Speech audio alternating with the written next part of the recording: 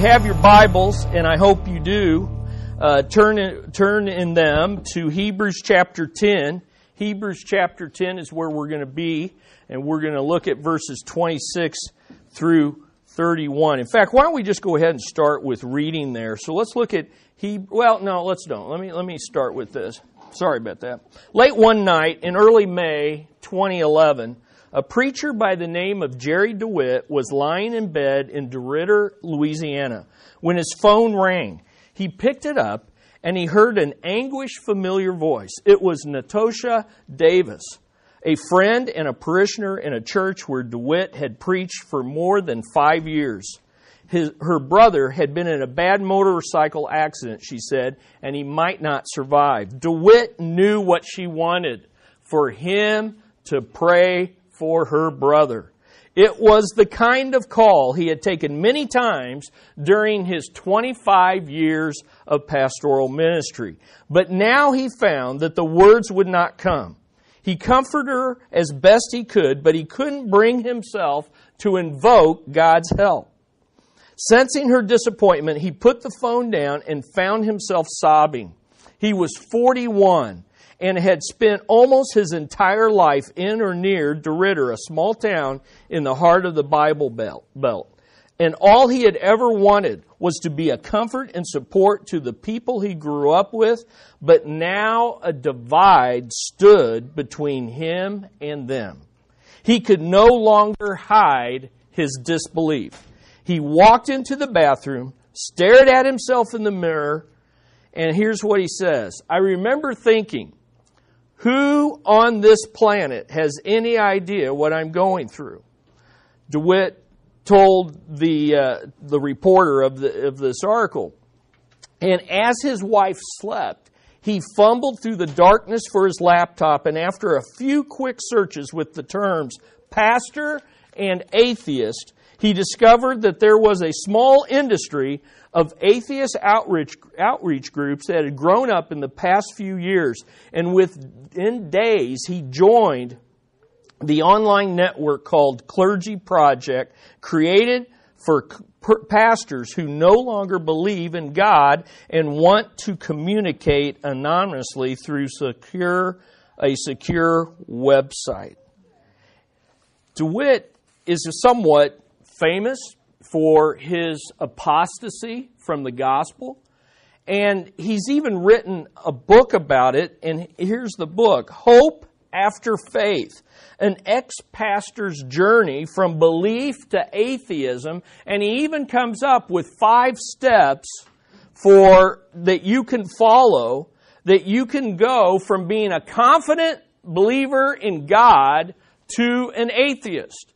And I find it interesting that these 5 steps are these. First of all, realize and focus on God loves everyone. Remember upstairs when I talked about those who had never heard that universalism begins with that? Guess what number 2 is? He led to the conclusion that God loves everyone without exception, and not in the way the Bible says. Then he came to the conclusion God saves everyone, because after all, if God loves everyone, then He's going to save everyone. Then he went to the point where God is in everyone.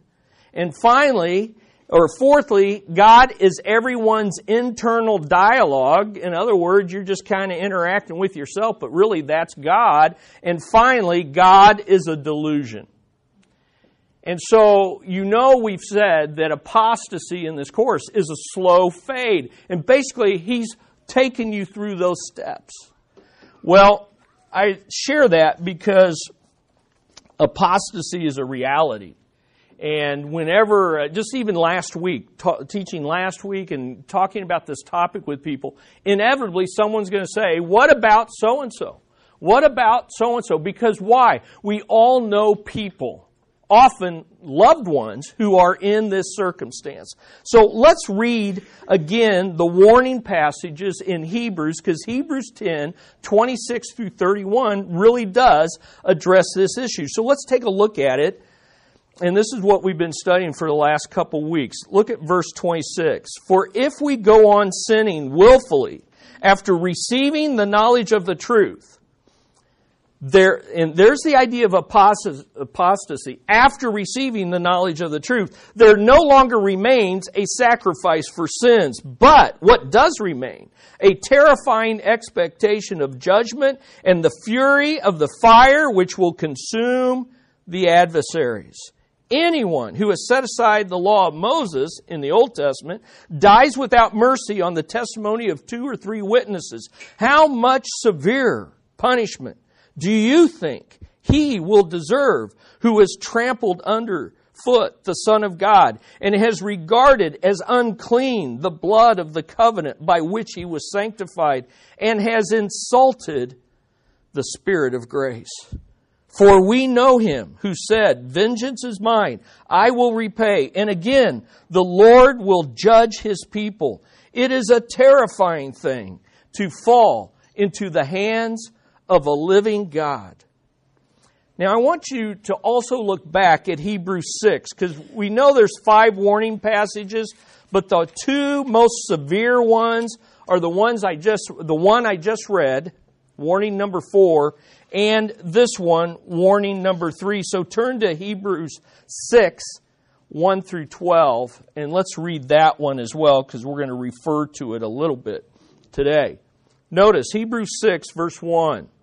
Therefore, leaving the elementary teaching about Christ, let us press on to maturity, not laying again a foundation of repentance from dead works and of faith towards God. In other words, the initial things you need to know to accept Christ. Of instruction about washings and laying on of hands and the resurrection of the dead and eternal judgment. And this we will do if God permits. For in the case of those, now here comes the warning of apostasy. For in the case of those who have once been enlightened and have tasted of the heavenly gift and have been made partakers of the Holy Spirit and have tasted the good word of God and the powers of the age to come and then have fallen away, it is impossible to renew them again to repentance, since they again crucify to themselves the Son of God and put him to open shame. You see how, again, this idea that when you turn your back on Christ, you shame him, you dishonor him. For ground that drinks the rain, which often falls on it, and brings forth vegetation useful to those for whose sake it is tilled, receives a blessing from God. But if it yields thorns and thistles, it is worthless and close to being cursed, meaning it will be cursed and its cursing is near and it ends up being burned. But, beloved, we are convinced of better things concerning you and the things that accompany salvation, though we are speaking this way. In fact, go back to chapter 10 now. Because in chapter 10, he gives that reassuring word after the stern warning. In verse 32 of chapter 10, he says, remember the former days. But drop down to verse 39. He says this, or maybe let's go to 35. Therefore, do not throw away your confidence, which has great reward. For you have need of endurance, so that when you have done the will of God, you may receive what is promised. Drop down to 39. But we are not of those who shrink back to destruction, but of those who have faith to the persevering of the soul. Now, as you read these, the warnings are severe, and yet the question becomes, who is he really talking about? I mean, should I be concerned? Or should I not be concerned? Am I of those that fall away, or am I of those that he is confident will not fall away? So that's what we want to see. Now, the big idea of what Romans 10, 26 through 31 is talking about is this. Confidence to enter in to God's holy presence is shown by taking bold action to remain loyal. The theme of the warning passages in Hebrews is remain loyal. If there's one thing I know about today's lesson, that may be the only thing I just told you. It means remain loyal. And what's the big idea? Let's see if you remember from last week. The person who does what?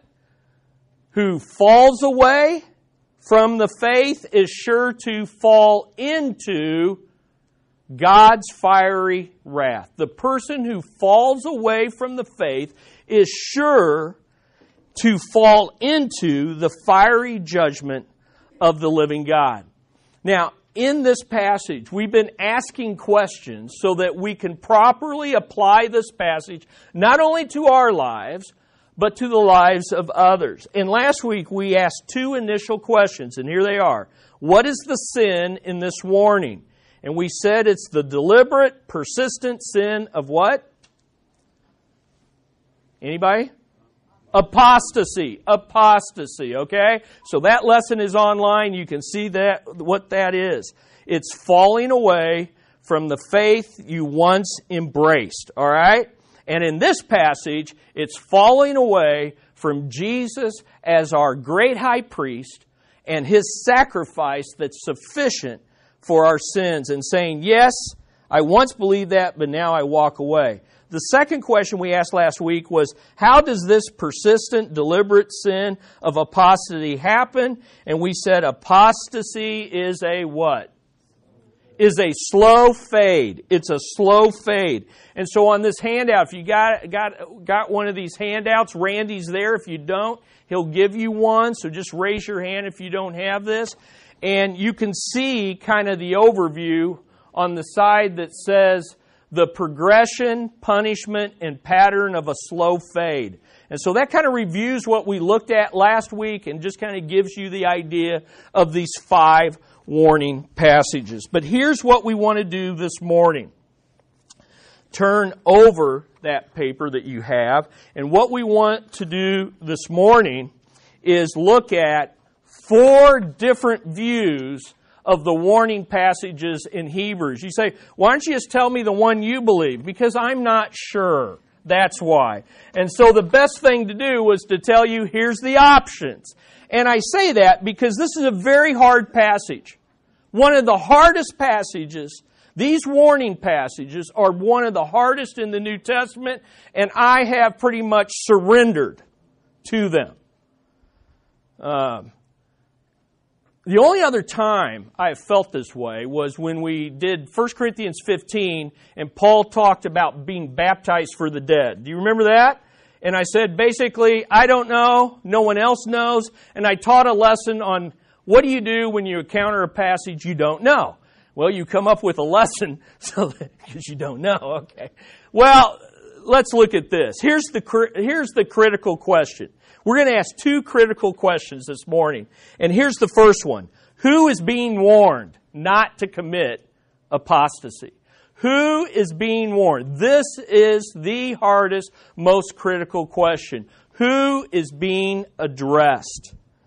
And as you answer that, it begins to impact these other issues. All right? And so let's begin with that. Who is being addressed? And I just want you to see. Look at verse 26 again. Chapter 10, 26. And notice the author includes himself with his hearers. And he says, for if we go on sinning willfully. Now wait a minute, that should freak you out.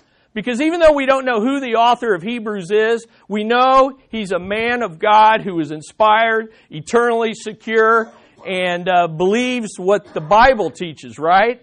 And he's including the hearers. But he says this, if we, including myself, go on sinning willfully after receiving the truth, if we apostatize, there is no more hope for us. That should raise some questions in your mind. Yet, go to verse 39.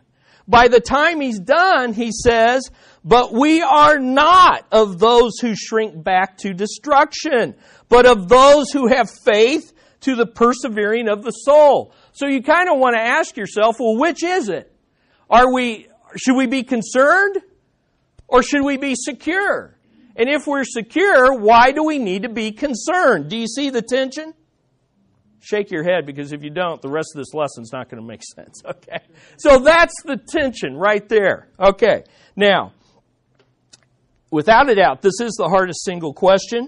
And if you just studied one passage, like originally I just studied the passage Hebrews 10, because that's the series is about Hebrews 10.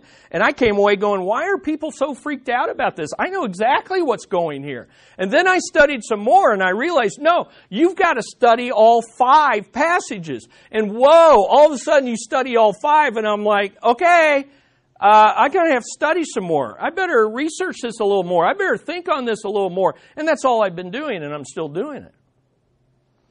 Because once you take all the evidence and put it together, it's not really very clear. Now, I'm not saying that other people are not much more confident than I am about who these warnings are addressed to. We're going to look at 4 different views, and let me tell you, these guys are pretty convinced of their view, they're pretty convinced of theirs, and they're pretty convinced of theirs, and they're pretty convinced of theirs.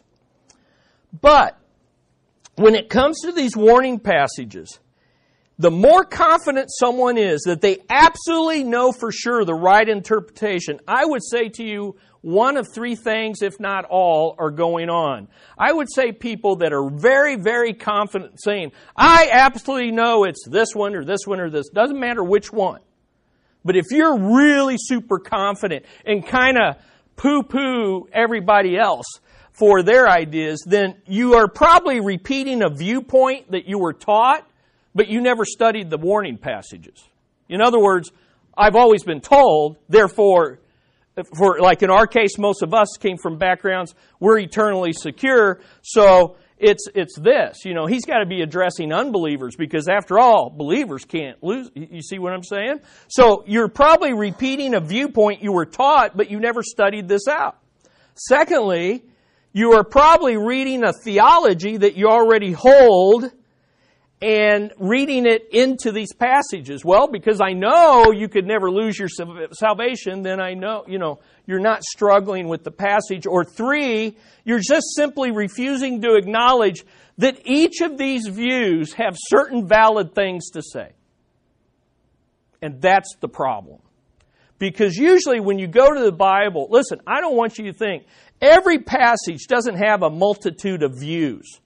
Usually the reason there's a multitude of views is because people haven't studied the Scriptures or they haven't submitted to the Scriptures. And when you study them and you submit to them, you realize, wow, there's one view that rises to the top. And therefore, us preachers and teachers can have confidence week in, week out. But every once in a while, and this is one of them, you go, you know what? They got something to say here. Which should make all of us a little uncomfortable. And yes, I did read our doctrinal statement. But you know what? It's not our doctrinal statement, it's the Bible that is the final authority. And so what I'm trying to say to you is in all humility, and though it's very hard, I hate saying this, but out of humility and the authority of Scriptures, I have to say to you, I'm not quite sure what's going to go on in this. I just don't know. I waited all week, actively studying, hoping that God was going to say, I was going to find the key. I didn't find the key.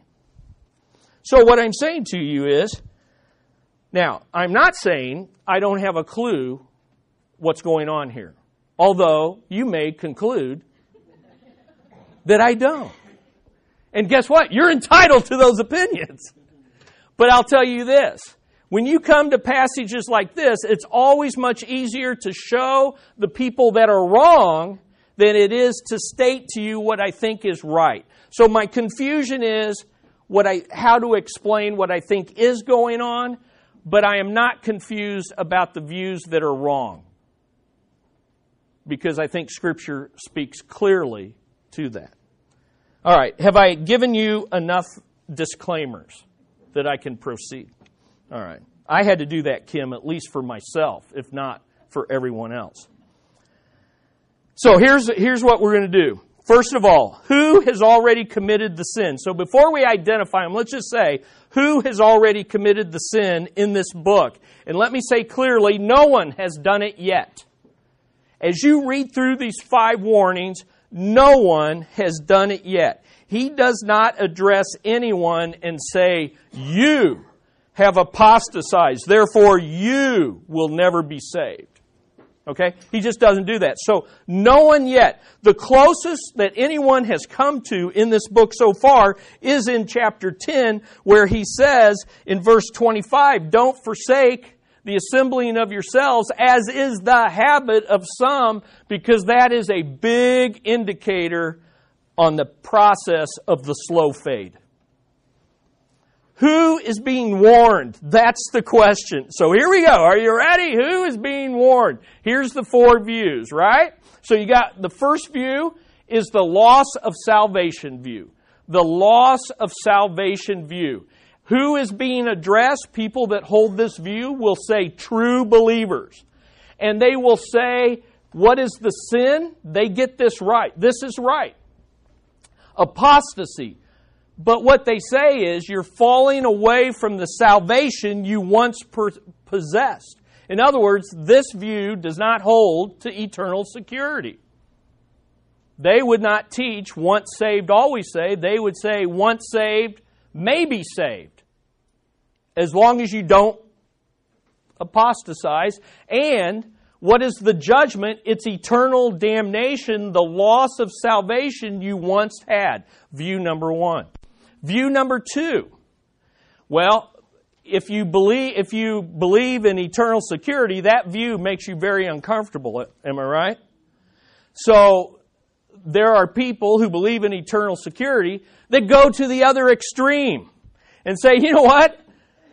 These guys have a strong argument. It's so strong, let's just say it doesn't talk about salvation at all. It talks about losing rewards, the loss of rewards view, okay?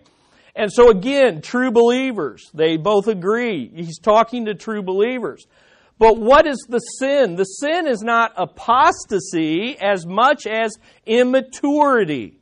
Listen, if you fall away, not from rejecting Christ so much, but if you quit growing in your Christian life, if you quit going to church, reading your Bible, if you do those things, falling away from fruitfulness, then you're going to lose temporal blessings of living for God and even the loss of eternal rewards that you could have earned. But this view, they are so strong on eternal security. They are so strong that once you are justified, they are by faith, that nothing, God kicks in and immediately saves you to an extent that nothing you do could ever change that. They go so far as to say, actually, your immaturity could go to the point of apostasy. Believers can quit believing and you're still saved. Believers can quit living for God and live like the devil in an unending depth of depravity, and they are still saved. So what you find is, the sin is not just immaturity as you find in Hebrews 6. The sin is, you can even there is no such thing in this view of anyone being apostate. Because you have believers who don't believe. You've got followers who don't follow and can even forsake the faith. Believers who don't believe and can even blaspheme the Lord, trample on Him, as in Hebrews 10, trample on Him. They can declare the blood of the cross useless, worthless, and of no value, and they can reject and despise the Holy Spirit and His grace. So you have disciples who defy their master and deny the gospel, and yet are still saved. Now, some of you got a look on your face like, that's crazy talk. But I can show you the books, and I can point you to the believers, and a lot of them are kind of in the camp, the tribe, that might be our background a little bit. So what's lost is not eternal salvation, but what's lost is temporal blessings. God will make life miserable for you. Loss of eternal rewards, not salvation, but rewards that you could have earned, and also there will be, as in Hebrews 12, the Father will discipline you, and He will discipline your life, possibly even taking your life because you're dishonoring His name. Some of these guys even believe that you'll miss out on the millennial kingdom. You'll have a time out in the kingdom. You don't get to reign. You don't get to rule with Christ because you were unfaithful. Some of these guys even go so far as you say, well, where are these believers going to hang out? They kind of call it, they suggest, they know not to go that far, but they suggest an evangelical purgatory, because that's really purgatory. You died, you didn't behave in this life, you didn't live for me, and so now you need to get a little time out time. Except it's not just time out sitting on a mat, it's time out and spanking. It's like the double whammy, Aaron. We didn't have time out when I grew up. We had just spanking. Well, this is like being in time out and getting the spanking on the mat while you don't get to be a part of the kingdom. And then, having been suffered sufficiently, you get to join everybody in the new creation. All right? Loss of rewards view. And all I'm saying is, I'm not saying everyone believes that in this view, but it leads to that. It leads to that. Third view, test of genuineness. Test of genuineness. That's what it goes by officially. You could also say test of salvation. I mean, that's what it comes down to. It's a test of whether you're really saved. Test of salvation. Now, here's where there's a difference. The difference is because this group also believes in eternal security, or the security of the believer, that God preserves and protects believers. They say the people being addressed are false believers with temporary faith. Okay? And the writer is not just writing to as if everybody's a believer. He knows there's unbelievers. And whenever he's doing the warning passages, it's like, attention, you false believers out there. Check and see if you're really saved. And by the way, that's a biblical concept. The question is it being taught here? And can you do it? The sin is, again, apostasy, but it's falling away from a salvation you said you have, but you never really possessed. So do you see the difference here? Here, you really had it, and now you really don't.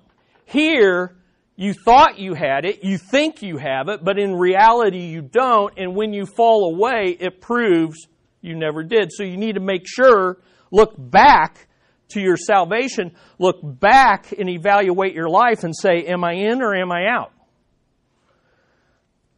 And what's the judgment? These folks prove to be unbelievers because they fall away, and because they're unbelievers, you get eternal judgment, not just loss of rewards. Make sense? Are you all with me? Or are you all thinking, why in the world did we come today? All right, view number 4, the means of salvation. The means of salvation view. And these two, all three of these last views believe that God will preserve and protect the believer. These guys are overdosing on it. Once saved, always saved, live any way you want, believe any way you want. You shouldn't. There's consequences, but you can. These guys say, once saved, always saved to persevere. Yeah, you're saved, you're always saved, but you're saved to persevere. Better make sure that you're saved. And if you're not persevering, and yet you keep claiming, you need to go back and check. These guys also believe once saved, always saved, but saved to persevere, but also to press on. And so, means of salvation. They too, the difference is they say these are addressed to true believers. So, you get this thing, what's the sin? It's apostasy. But the point is, he's addressing true believers, and he's saying, look, true believers, a part of being a true believer is persevering. A part of God securing your salvation is He enables you to persevere. So keep persevering. Don't look back. Press forward. The issue is not to go introspective. The issue is to keep focusing. Remember when we did the Psalms of Ascent and you're on a journey? Well, guess what? Hebrews is all about a people on a journey to salvation. Remember Hebrews 12? You're in a race. See, we don't get that concept of salvation being a race a lot. We think it's a gift, which it is, and I received it in the past, and it's always mine. God said so. And He can't take it from me, or He's a liar. And that's all true. But salvation is not just a gift. It's a prize that we are to be running for. And if you haven't figured it out, those of you who are saved here today, we haven't gotten it all yet. We have it in Christ. It's promised. It's an inheritance reserved in heaven. But looking at you all, and you all looking at me, you know. Anybody that went to the marriage seminar knows we don't have it all yet. Or you missed the whole seminar. So the difference here is these guys say, hey, look back and figure out if you're saved. These guys say, look, you are saved. Look forward. And what happens is by not falling away, you not only prove to be you prove not to be unbelievers, but you show yourself to be true believers. It's a positive moving forward for all true believers. Now, some of you have that look that I have when I'm thinking through these two. All I'm telling you is that's all I'm telling you, is there they are. Now, okay, let's keep moving. Okay, so let's look. Here's 8 observations. You know, Chris doesn't know what really the Bible's saying when he starts giving you 8 observations instead of flat out biblical principles. Okay, so here's your observations. Are you ready? Are you with me? All right, and I'm going to try, Lord willing, to give us some time for questions, okay? And I may decide I don't want to. So we'll see. Number 1. See, I can really control. I can do that. There are other views, but these are the main ones, and they're simple. So there's other views, okay? So, you know, I know some of you know there's 6 out there, there's 7. You're saying, why is he? No. There's other views, and I'm doing a simplified, but I think I can defend, and I think, you know, there might be pushback the only people that would push back is these guys. I think I fairly presented it, and I think I fairly presented them. Number 2, there are theological systems behind all of these that undergird and shape each of these views. But I have chosen not to use those labels, some of which are Arminian, Calvinism, and some of you say, I don't even know what he's talking about, and that's why I'm not using the labels. Others of you say, I know what he's talking about, and I don't like some of those labels, and if those labels are associated with some of these views, then I don't want anything to do with the views, and that's not the right way. So, view number 1 is usually held by people, shocker, people that believe the rest of the Bible, understand the rest of the Bible to teach that you can lose your salvation. So guess what? They come to these warning passages, and what do they think? They teach loss of salvation. Does that make sense? These folks tend to believe and understand that the Bible leads them to think true believers can never lose their salvation, but they believe that to such a degree that once saved, always saves means always saved to live any way you want.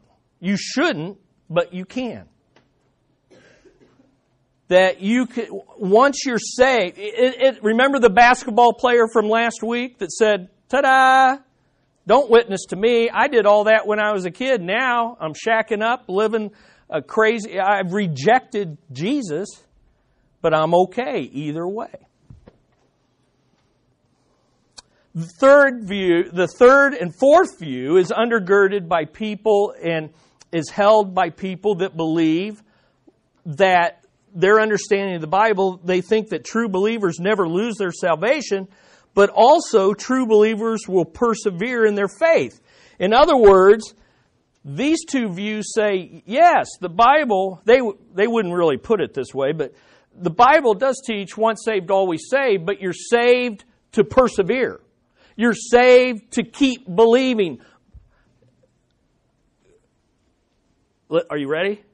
Believers believe. That's part of the definition. Followers follow. Right? And so you're saved to persevere. You're saved to run the race, and not only run it, but finish the race. Does that make sense? And so these guys, their theological system, the guys that are attracted to this will often say, like the Reformers. Remember when we taught through the 5 solas that Calvin said, faith alone saves, but saving faith is never alone. These guys would say saving faith saves, and because God does it, that settles it. Okay, let's keep moving. Number 3, views 1 and 2 are the simplest to explain and understand. If the rest of the Bible would let me, I'd be right here. Was that heretical? I hope not. I'm just saying to you that if, let me put it this way, if all I had was the book of Hebrews, I would have a tendency to think, well, this is it. But I know there's a whole other rest of the Bible that has to, you don't study these things in isolation. You begin with the book of Hebrews, but then you have to correlate it with the rest of the Bible, right? Because God wrote the whole thing, and God doesn't stutter, and God doesn't contradict Himself. So there's somewhere so if I think this view is out of Hebrews, but I have to go to Romans 8 that says God works all the things together for good, and those He called, He justified, and those He justified, He glorified, and it's a done deal. And what can separate us from the love of God that's in Christ Jesus? Nothing, including ourselves. So, but this view is real easy to understand. You're a believer, and if you fall away, you lost it. Man, I wish I could just teach that so simply today, but I can't. Okay? Number 2 is real easy. Number 2 is easy because everybody's saved, and so that's a settled issue. The problem is, to try to teach this from the book of Hebrews, or really any place else in the Bible, is near impossible. The judgment, we'll see if we get to it next week, but once we really look at the fiery judgment of people who commit this sin, the idea that all you're losing are some eternal rewards just will not hold up. It won't hold up to the vocabulary. It won't hold up to the intensity. Okay? Easy to understand, just not biblical in my opinion, based on the evidence of Scripture. Number 5. View number 4 is harder to understand, number 4, looking at view number 3. Number 3 is harder to prove from the book of Hebrews because it does not take the descriptions of those being addressed in the warning passages at face value and sees them as false believers. But it is consistent with passages that are taught elsewhere. The New Testament clearly teaches that there are false believers in local churches. The New Testament clearly teaches that there's people that profess, give evidence, and then they fall away. You ever heard the story of the 4 soils? If you go to Luke chapter 8, there's the hard soil that Satan takes the seed out of the heart. But then there's the rocky soil that has ground, and the Word of God falls on the heart of that person, and there's enough dirt, there's enough ground there for something to pop up, but underneath is rock hard. And it says they believe for a while. And then when temptation comes, the word is used, they fall away. Proving, I believe, that they were never saved. So this is valid. The problem is, when you look at Hebrews, he's saying we, you, us, true believers. So it just doesn't seem to be as clean and fit. Number 5, observation. View number 4 is harder to understand. So this one's hard to prove from Hebrews. This one is just plain hard to understand. And yet I think that might be one of the most accurate one. It's harder to understand because basically what's happening is he's addressing true believers, which notice 3 out of the 4 views take it that way because the evidence pushes you that way.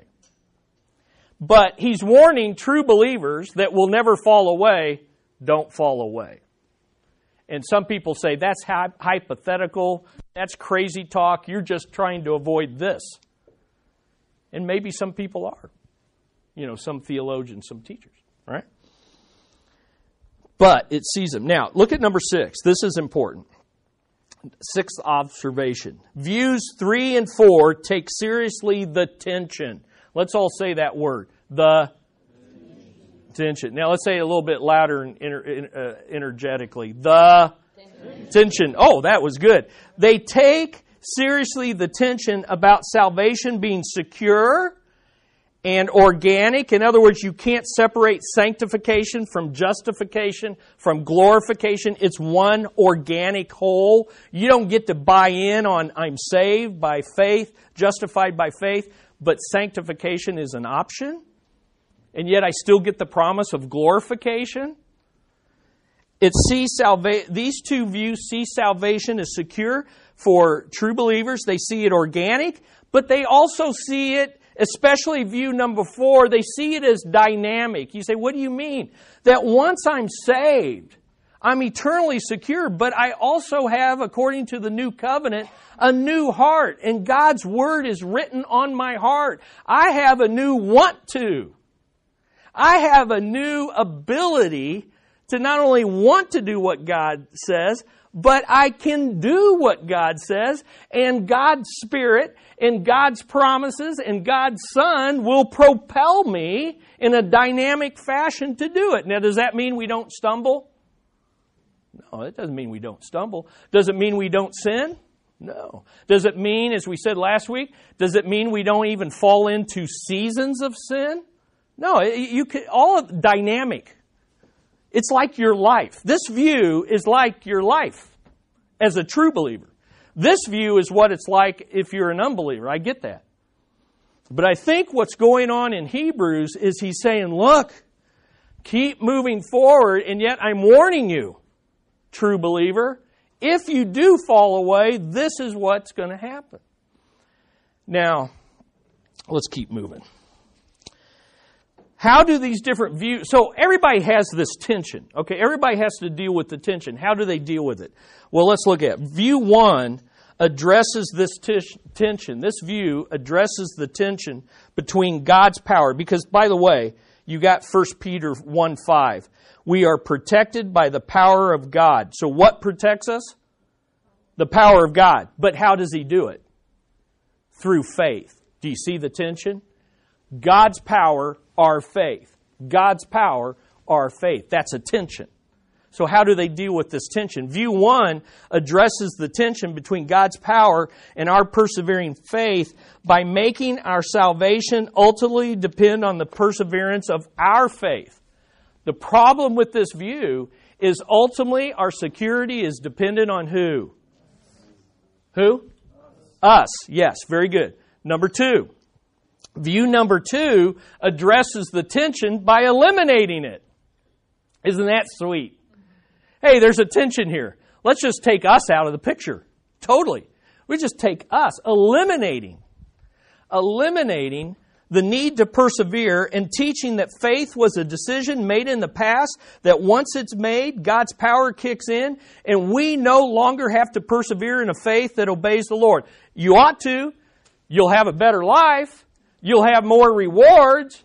You won't go to evangelical purgatory during the kingdom, but you don't have to. The choice is yours. Okay?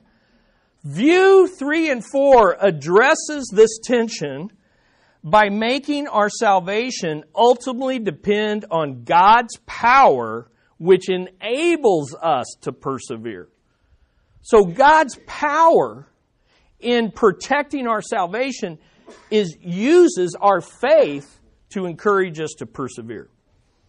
Now, let's go to observation 8. There's more. Oh, and let me just say this at this point. I think Hebrews is doing both these things. I think Hebrews is doing both these things.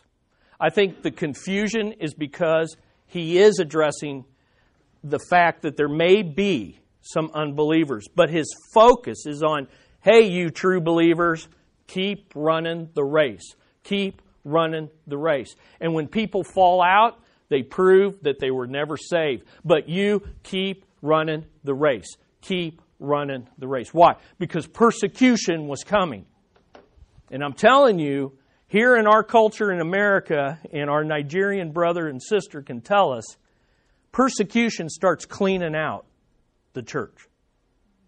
And that doesn't mean all Nigerian Christians are sinless. At least I don't think so, does it? No, okay. Just checking, Emmanuel, checking.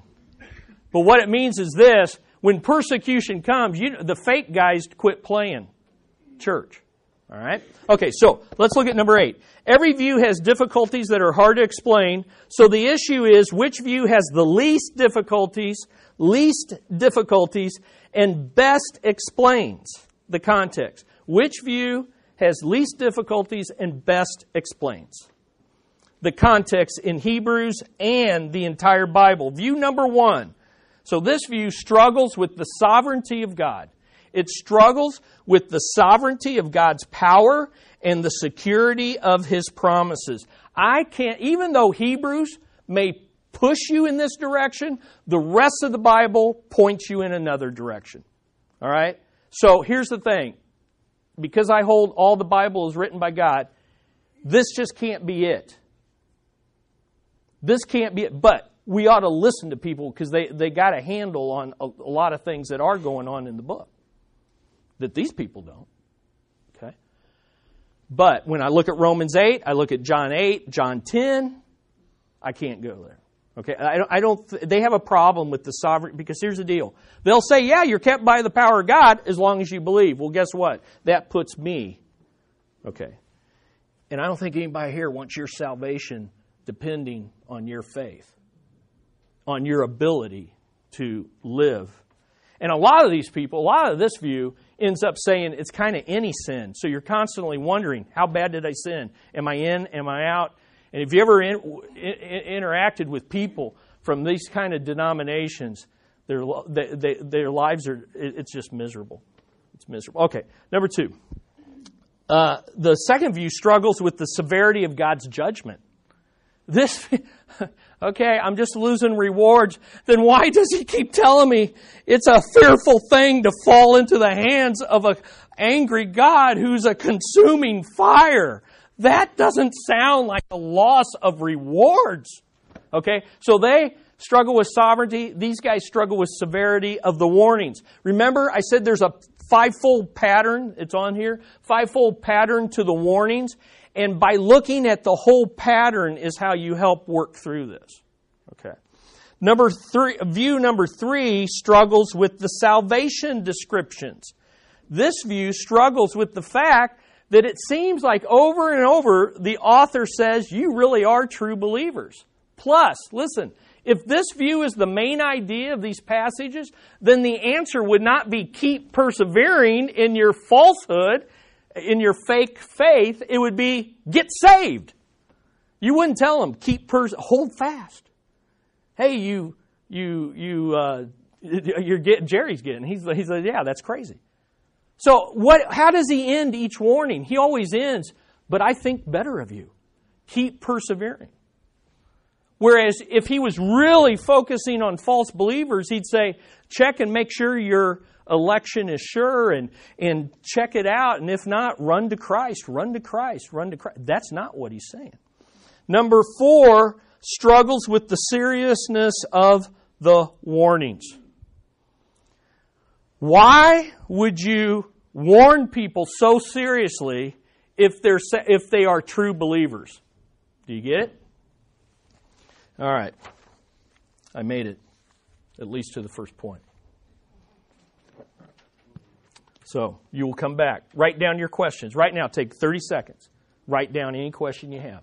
30 seconds. Write down any question you have. And then you come back next week, and we will look at why I think the Lord, why would you warn? Why would you warn true believers to not fall away if they can never fall away? That is a serious objection. But I think there's a biblical answer. But I want you to write down questions. And so next week we'll come and we'll start with those questions. Sound good? Okay. Was it good to be here? And I'll end with this. In defense of, I think, what both of these are going on, if you've been in this series every week, which I hope all of you will and are, if you've been in this series, then you're probably like me teaching it. These warnings do something for me as a true believer. I haven't doubted my salvation the past month, but you know what I've been? I've been motivated. I've seen a bigger view of God, and I've seen where there's some apathy or some laziness, some sluggishness in my spiritual. I've been refreshed. So you can already see a warning that I will not go to, I am a true believer based on what Christ has done for me. But you know what? When I read this, I want to run faster. I want to run longer. And I want to finish the race. So that gives you a clue of what we're going to talk about next week. Okay? All right. Let's pray. Heavenly Father, we come with a humility and a brokenness of heart, knowing that this is not academic. It is not abstract. It affects our lives. And sadly, Lord, it affects people we love, sons and daughters, parents, spouses, cousins, friends, even pastors. And so, Lord, we would ask that your Spirit would make clear, first of all, where we stand in relation to you. That we would embrace the security, the promises, and the power of how you save us by your power as we place our faith in you, giving us even the faith to persevere.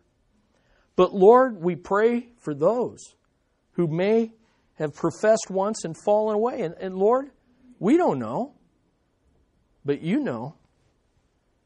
And we just ask, Lord, I ask for this church, I ask for this class, I ask for myself, I ask for my family, my friends, that we will persevere to the finish. We will run the race.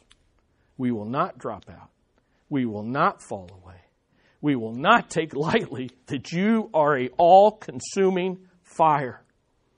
And by faith, we can embrace that fire and find comfort and assurance. But Lord, give us a brokenness this week for the lost people all around us who your wrath already rests upon them. God, give us a brokenness. Give us a passion to share the faith and the security and the hope of salvation in Jesus, our great high priest. In his name we pray, and all God's people said, amen. Amen. All right, come back next week with your questions.